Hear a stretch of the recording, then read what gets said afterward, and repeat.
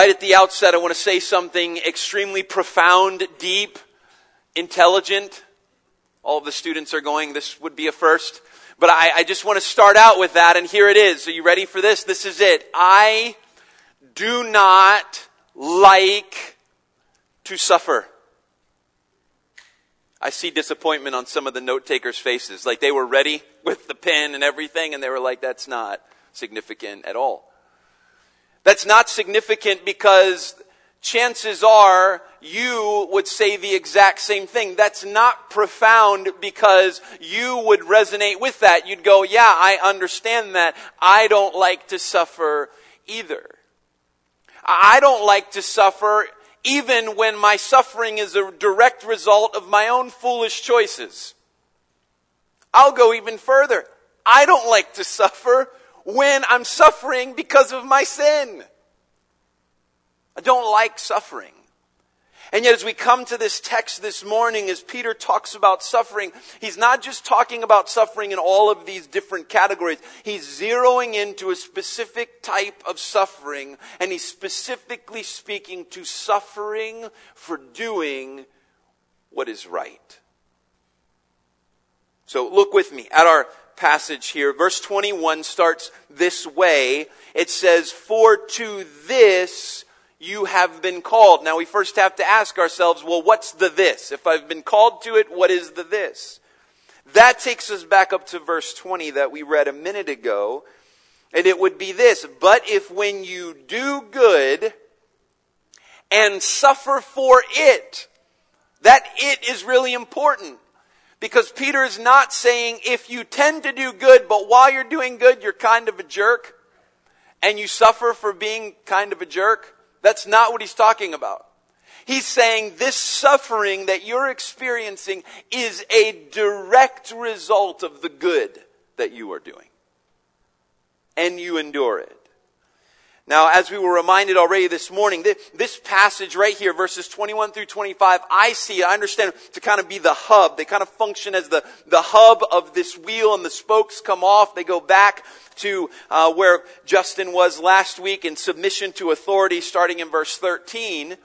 The immediate context is this servant-master relationship that we read about in verse 18 and 19, but then you will notice next week they reach even down into chapter 3, because you notice at the beginning of chapter 3, Peter starts out by saying, likewise.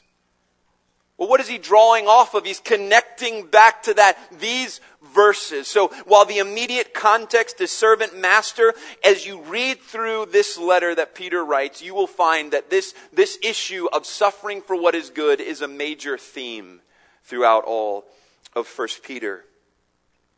So, verse 21, "For to this," so the this of verse 21 is that you suffer for doing good as a direct consequence of your good, you're suffering for it. And this is what Peter says, and I just want you to hear this for a moment.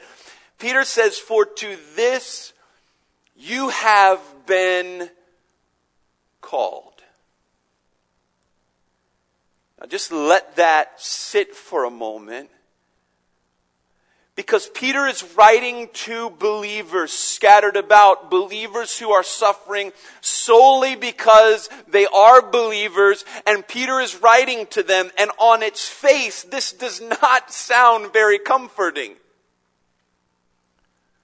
But in actuality, this goes down to the bedrock, to our way that we see the world and our kind of philosophy of life, our worldview. And Peter is speaking to that, and he says, listen, I want you to understand something. When you were called, and when he talks about the call, he's not just talking about some new call. He's talking about the call of God, the effectual call of God on those who come to faith in Jesus Christ. You and I, dead in sin, have no ability to save ourselves. God has to do something so we can respond to the gospel. That's the call of God, and that call continues all the way from that moment all the way to glorification. That call continues, and Peter is saying a part of that call for every child of God is this: you have been called to suffer. And not just suffer for stupidity. I got that one. Not just suffer for sin, to suffer as a direct consequence for doing what is right. Now I know that in my head, right? I know that. I've read scripture enough. I understand that can be possible. But when I think about life and when I think about my week, when I think about day-to-day living, here's what I tend to think. When suffering comes into my life, this must be a detour from God's will for me. When I encounter suffering, I begin to think there's no way this could be right smack dab in the center of God's will for my life.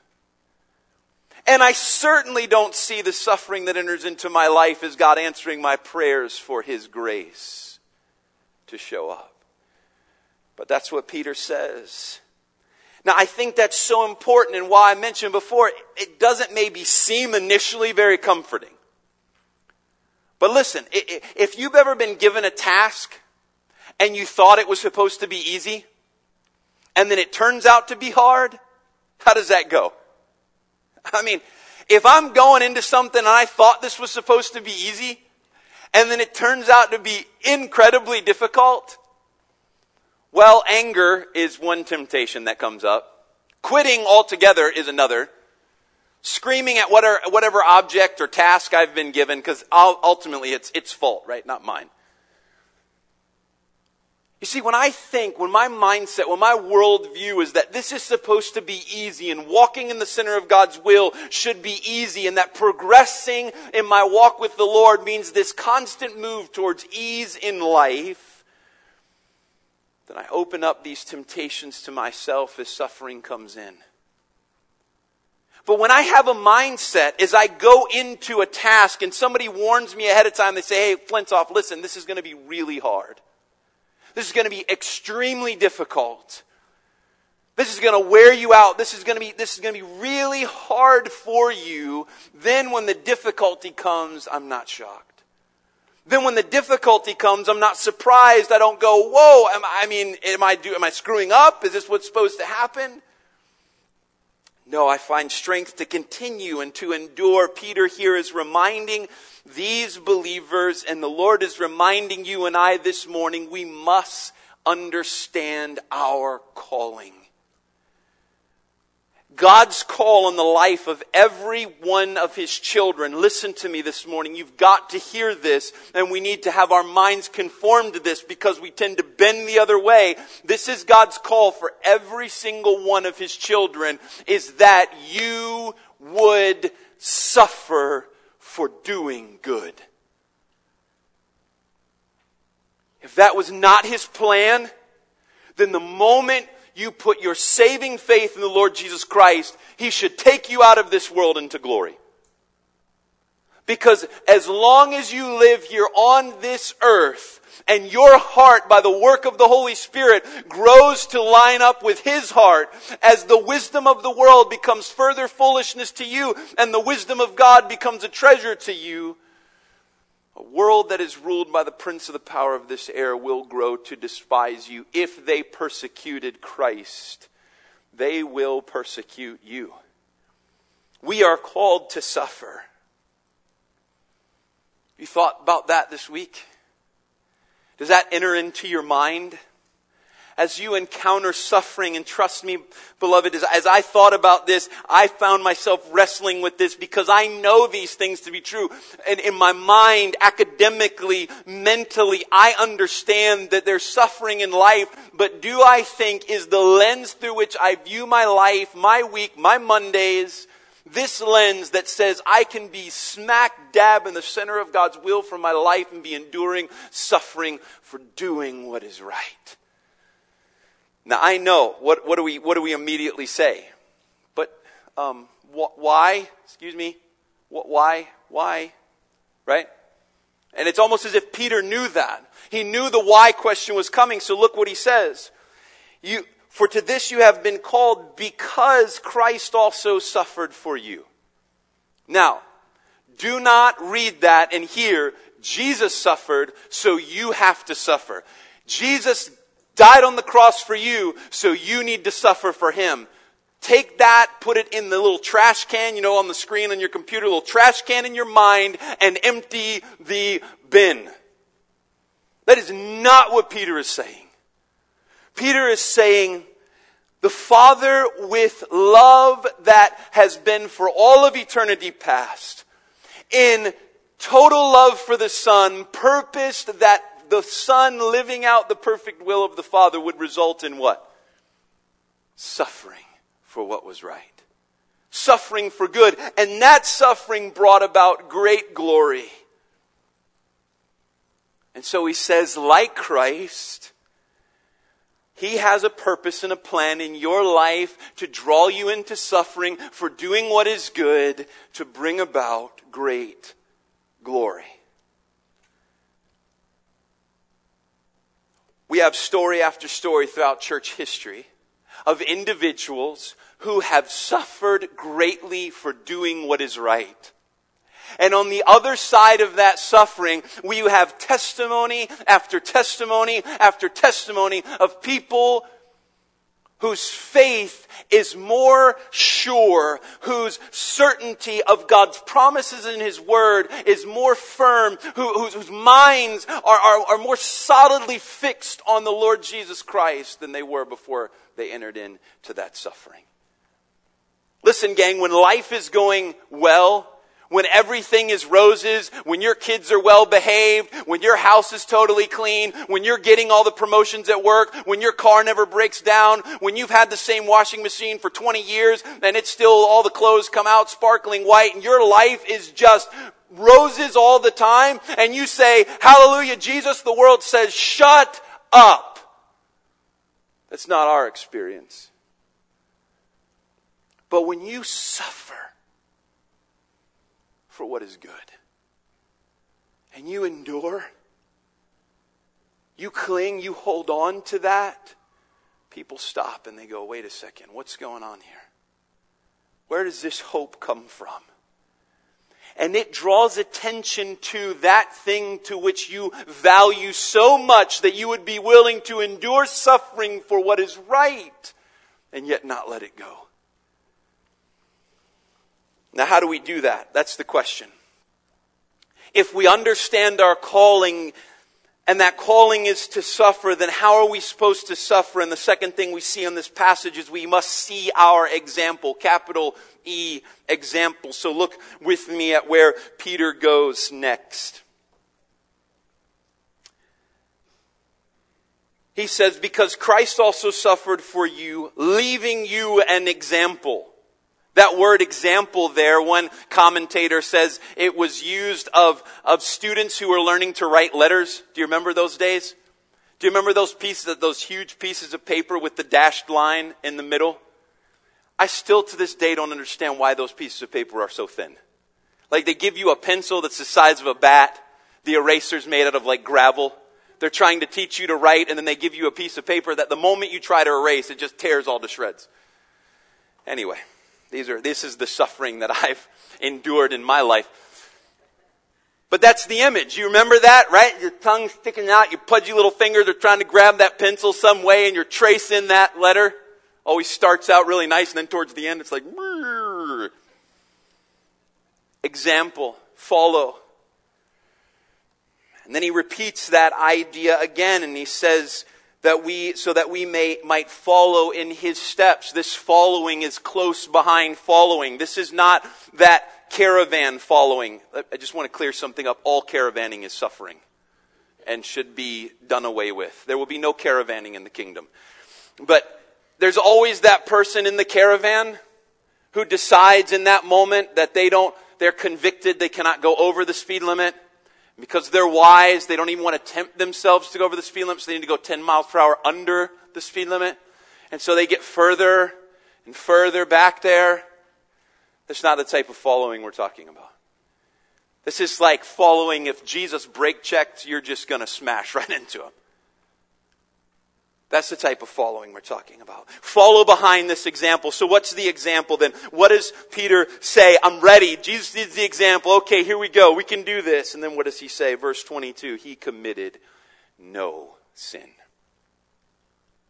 Neither was deceit found in His mouth. When he reviled, he did not revile in return. When he suffered, he did not threaten. Now, as we were reminded this morning, I think that Peter probably has primarily in mind that moment when the sufferings of our Savior kind of are put under the magnifying glass. That moment from his arrest to his death. We see him live this out, but we need to understand this, because I don't think that's all Peter has in mind here. Jesus' suffering did not start the moment that he was arrested. Jesus' suffering did not start the moment that they started to accuse him, the moment they started spitting on him or beating him. Jesus' suffering started the moment that he put on flesh and was born to sinful parents. Jesus' suffering started the moment he entered this world. And listen to this, gang. Every moment that Jesus suffered, he never once suffered because he had done something wrong.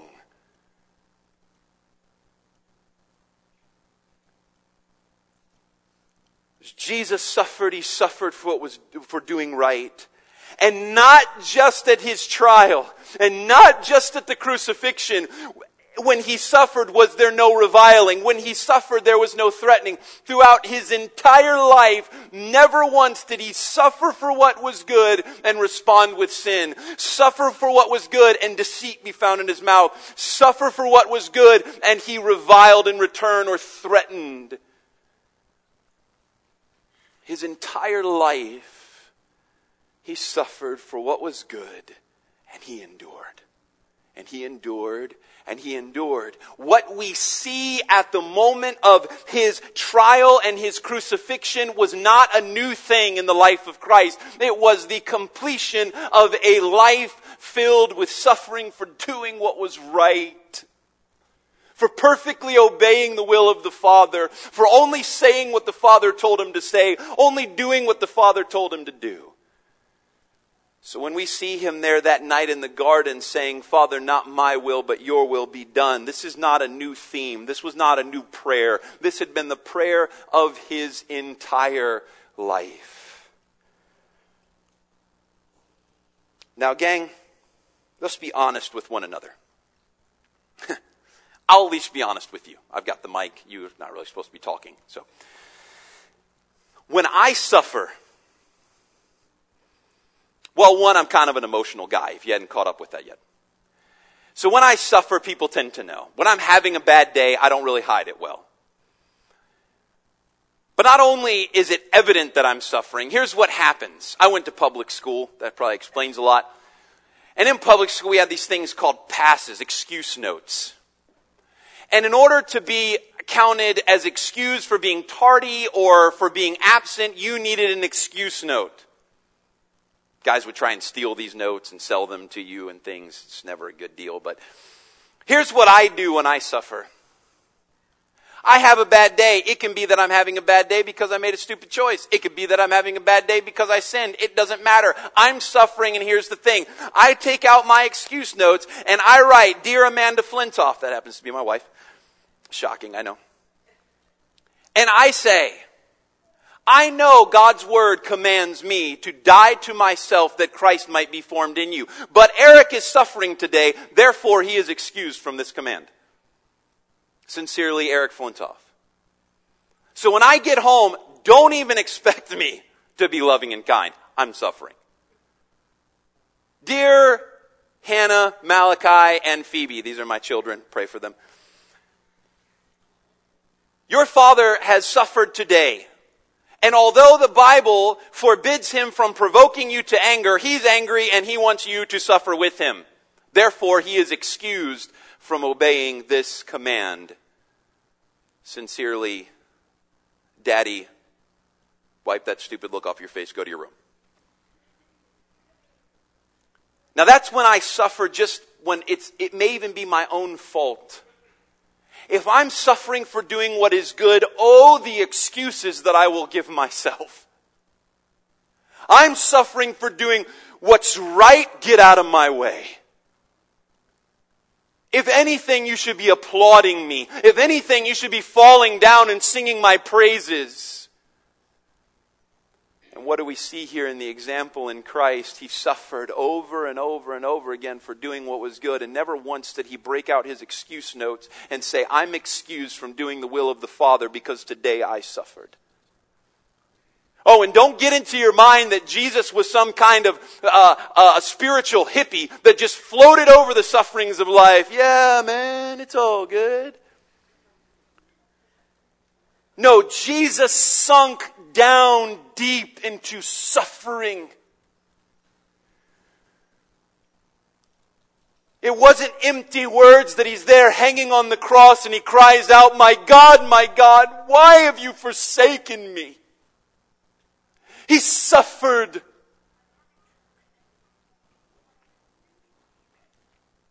But he did not sin. He did not revile. He did not threaten. So what did he do? Well, Peter tells us. Instead of doing all of these things, what did Christ do instead? The end of verse 23 tells us, but continued entrusting himself to him who judges justly. Now again, you'll notice there that this was not a one-time act. He didn't one time in the garden or at some point in his life have this come to Jesus, but that doesn't work. This come to the Father moment and go, all right, I'm committing all of my life and I'm all in. No, this was a continual thing that Christ did. He continued to entrust himself. Same word that's used a couple of times as Jesus tells parables, like the master giving his talents to his servants. He entrusted those talents to them. Jesus continually, over and over and over again, entrusted himself to the Father. So, right after Jesus cries out, my God, why have you forsaken me? What does he finish with? Father, into your hands I commit my spirit. Jesus entrusted himself over and over again. Because listen, gang, the last thing I want you to understand, and the last thing Peter wanted these people to understand or to think, is that they were just supposed to sit in suffering like God was indifferent to suffering. Like if they were in an abusive and unjust situation, they were just supposed to sit there and endure it. No, that's not it. That's not it at all. Jesus wasn't indifferent to sin and to suffering. But he entrusted himself to the Father. If there is one person who I ultimately want to judge, it is God, the Father. Now, here's where I think we do ourselves a disservice. It is in this that we have a tendency in our day and time to have a view of God the Father where He is compassionate, He's loving, He's kind, He's merciful, He's long-suffering, and all of those things are true and they're great about Him. But when we divorce those things or we overemphasize those things to an understanding that we serve a holy God who is just and righteous and jealous and wrathful, then we end up with a problem. One, we don't fully understand His love when we fail to understand His holiness. We don't fully understand His compassion when we fail to understand His justice. But here's the other thing that happens. All of us probably had that teacher, that aunt, someone that we knew that was always just love, hugs, kisses, candy. Well, when your classmate is pounding your face on the playground at recess and lovey-dovey teacher comes over, oh, you guys just need a hug. Like, no, beat that boy. I want him punished. He's beating me. Don't hug him. Don't kiss him. Beat him. I want justice. Right? When I have a view of God the Father that's all love, it's all mercy, it's all compassion, it's all feel-good stuff, and there's not an understanding that our God in heaven is always for justice, and He is absolutely righteous, and He is totally jealous for His glory, then it becomes extremely difficult in the face of suffering to entrust myself to Him. to say it is better that he judge and he deal out the verdict than me. Jesus Christ entrusts himself over and over again to the Father. Now listen, folks. That's the example. I'll just read it again just in case you didn't catch it. Here's the example. Commit no sin. Have no deceit in your mouth. Don't revile. Don't threaten. Perfectly entrust yourself to the Father. That's the example. Anybody left standing on that one? Anybody going, oh yeah, I got that. Move on next. I got that one. Do you feel the weight of that example? Suffering. And remember, we're not talking about suffering for sin. We're not talking about suffering for bad choices. We're talking about suffering for doing what is right. And here's the example that's held up. The Lord Jesus Christ, who perfectly suffered for doing what was good and never once sinned. Not only did he not sin in the moment, but he didn't get together with his disciples afterwards and go, hey man, you know those Pharisees, they're blah, blah, blah, blah, and gossip and slander. He never even threatened, at least let me threaten. I'm not going to do anything, but at least let me talk big. Let him do that to me again. I'll show him. Oh, is he behind me? At least let me threaten. Never. Not one time. You have to see the perfection of that example to understand where Peter goes next. You have to. You have to feel the weight and the awesomeness of the Lord Jesus Christ and what he did and the example that he gives. Because if you don't feel the weight, here's the worst thing that you can do. Brother, sister in Christ, you're suffering this morning. Maybe you're suffering for doing what is good. The worst thing you could do is leave this morning and say, I got this, I can do this. Christ is a perfect example, and listen to me, he will crush you. Because you will never measure up. And as Peter writes this to these believers, he knows they will never measure up. He knows they will never measure up because Peter never measured up. What was Peter doing when Christ suffered like this? Was he there going, man, Jesus is amazing? When Jesus announced, hey, I'm going to die on a cross, was Peter like, all right, amen, here we go? No, that wasn't Peter. He's like, over my dead body. When they come to arrest Jesus in the garden, Peter's like, okay, here we go, will of the Father, trust in ourselves to him who judges justly. Nope, he's like, sword out, ear off. And Peter's watching Jesus silent as he's being accused, beaten, and mocked. Peter is not thinking in this way. Instead, he's calling down curses on himself, swearing that he doesn't even know that man. Peter had failed this miserably. He knew that as he wrote this to these believers that they were feeling the weight of this perfect example in Christ. And rather than diminish the standard, listen gang, rather than diminish the standard, which is what we are all tempted to do, diminish the standard. If I suffer better than the person sitting next to me, if I suffer better than my neighbors, if I suffer better, no, that's not the example. Christ is the example. Without sin, without deceit in his mouth, he is the perfect example. So what do we need? What does Peter do in verse 24? He preaches the gospel. He preaches the gospel. Now here's what I do. Right?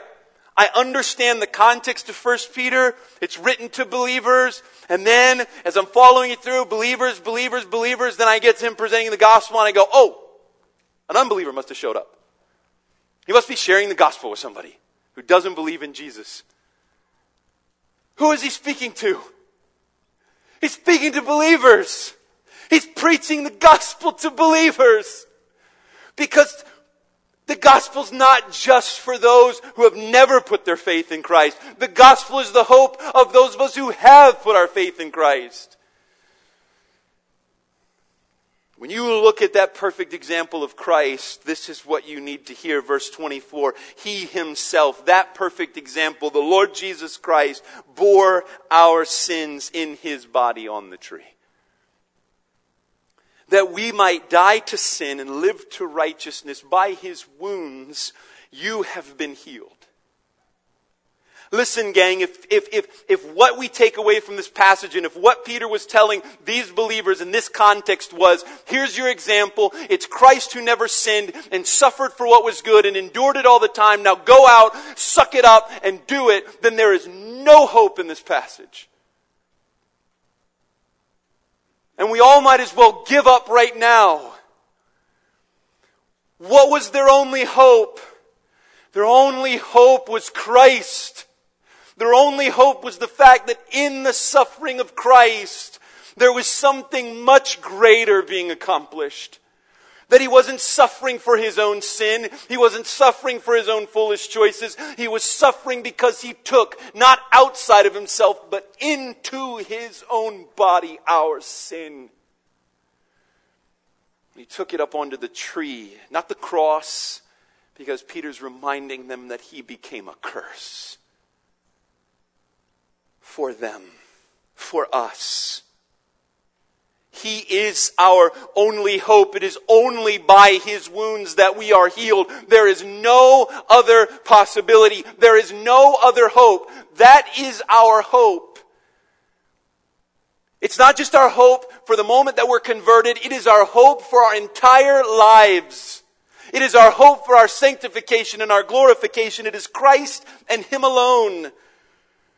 So Peter says this, He bore our sins in His body on the tree that we might die to sin. Gang, listen, before Christ, there was no hope that we could suffer. Even if we were suffering for doing good and be without sin, because we were dead in our sins. We were enslaved to sin. There was no hope that we could fight against sin. But because of what Christ has done, we are dead to sin. And that's not all. And live to righteousness. Now listen, in order for you and I to live to righteousness, in order for Peter to be telling these believers to live to righteousness, it must mean that they were declared already righteous, or else Peter is calling them to be something they were not. Peter is not saying, now go out and be hypocrites. You're not really righteous, but pretend you are. He is saying in Christ, the moment that you put your faith in Christ, your sins were done away with. You died to sin and you were declared righteous. Now, because you've been made new in Christ, live righteousness. Why? Because I can do it? No, because Christ is working. Because my confidence is now I'm going to look at myself and I'm going to figure this out and I'm going to try harder and I'm going to make this happen. No, because of what Christ has done on my behalf.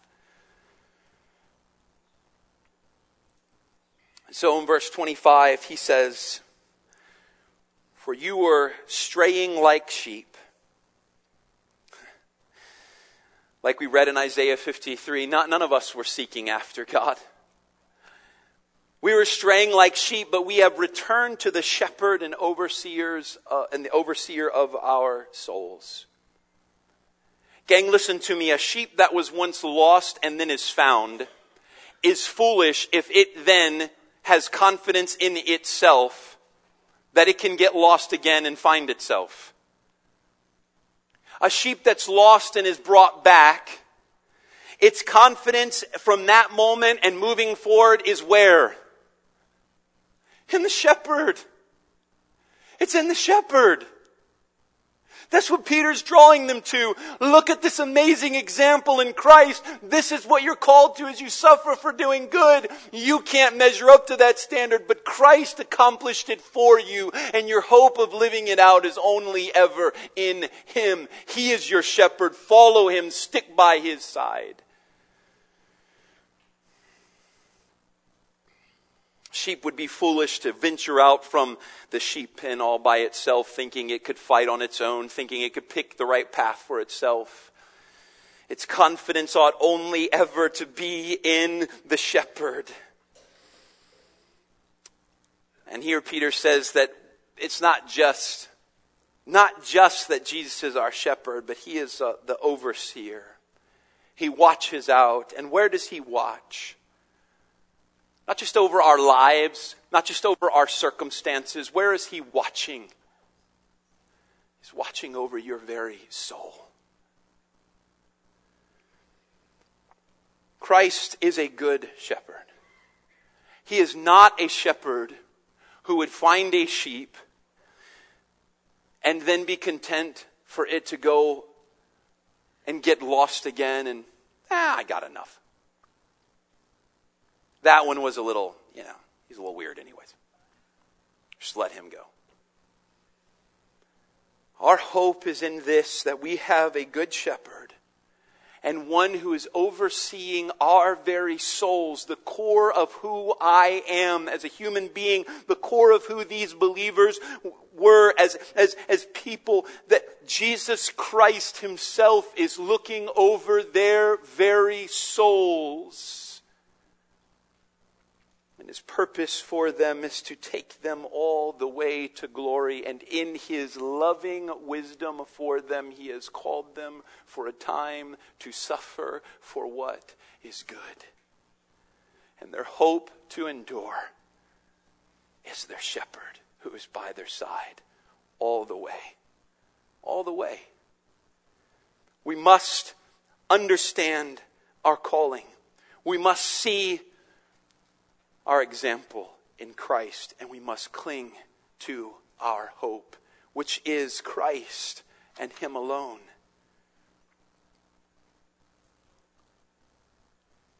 The psalmist put this so well. The Lord is my shepherd. I shall not want. He makes me to lie down in green pastures. He leads me beside still waters. He restores my soul.